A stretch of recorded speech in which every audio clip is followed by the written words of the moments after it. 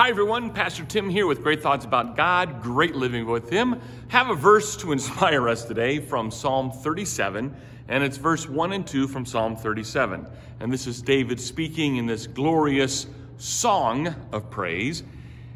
He addresses something in those first two verses I think that we face a lot. When we look at the world and we see people who are evil and wicked, and they seem to prosper and do okay, and we might become a little jealous and envious of their success when we look at it from a human perspective.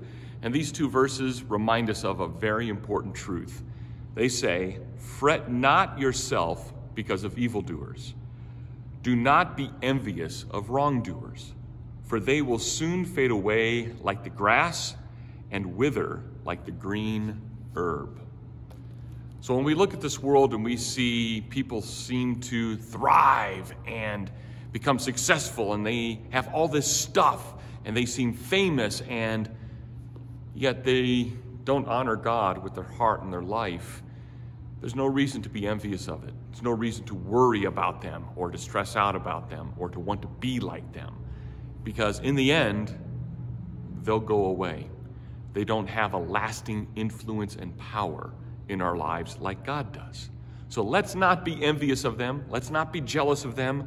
Let's not be afraid of them. God tells us that their lives and their influence are not lasting, but His is. So throughout the day, continue to think great thoughts about God and practice great living for Him. Until next time, bye.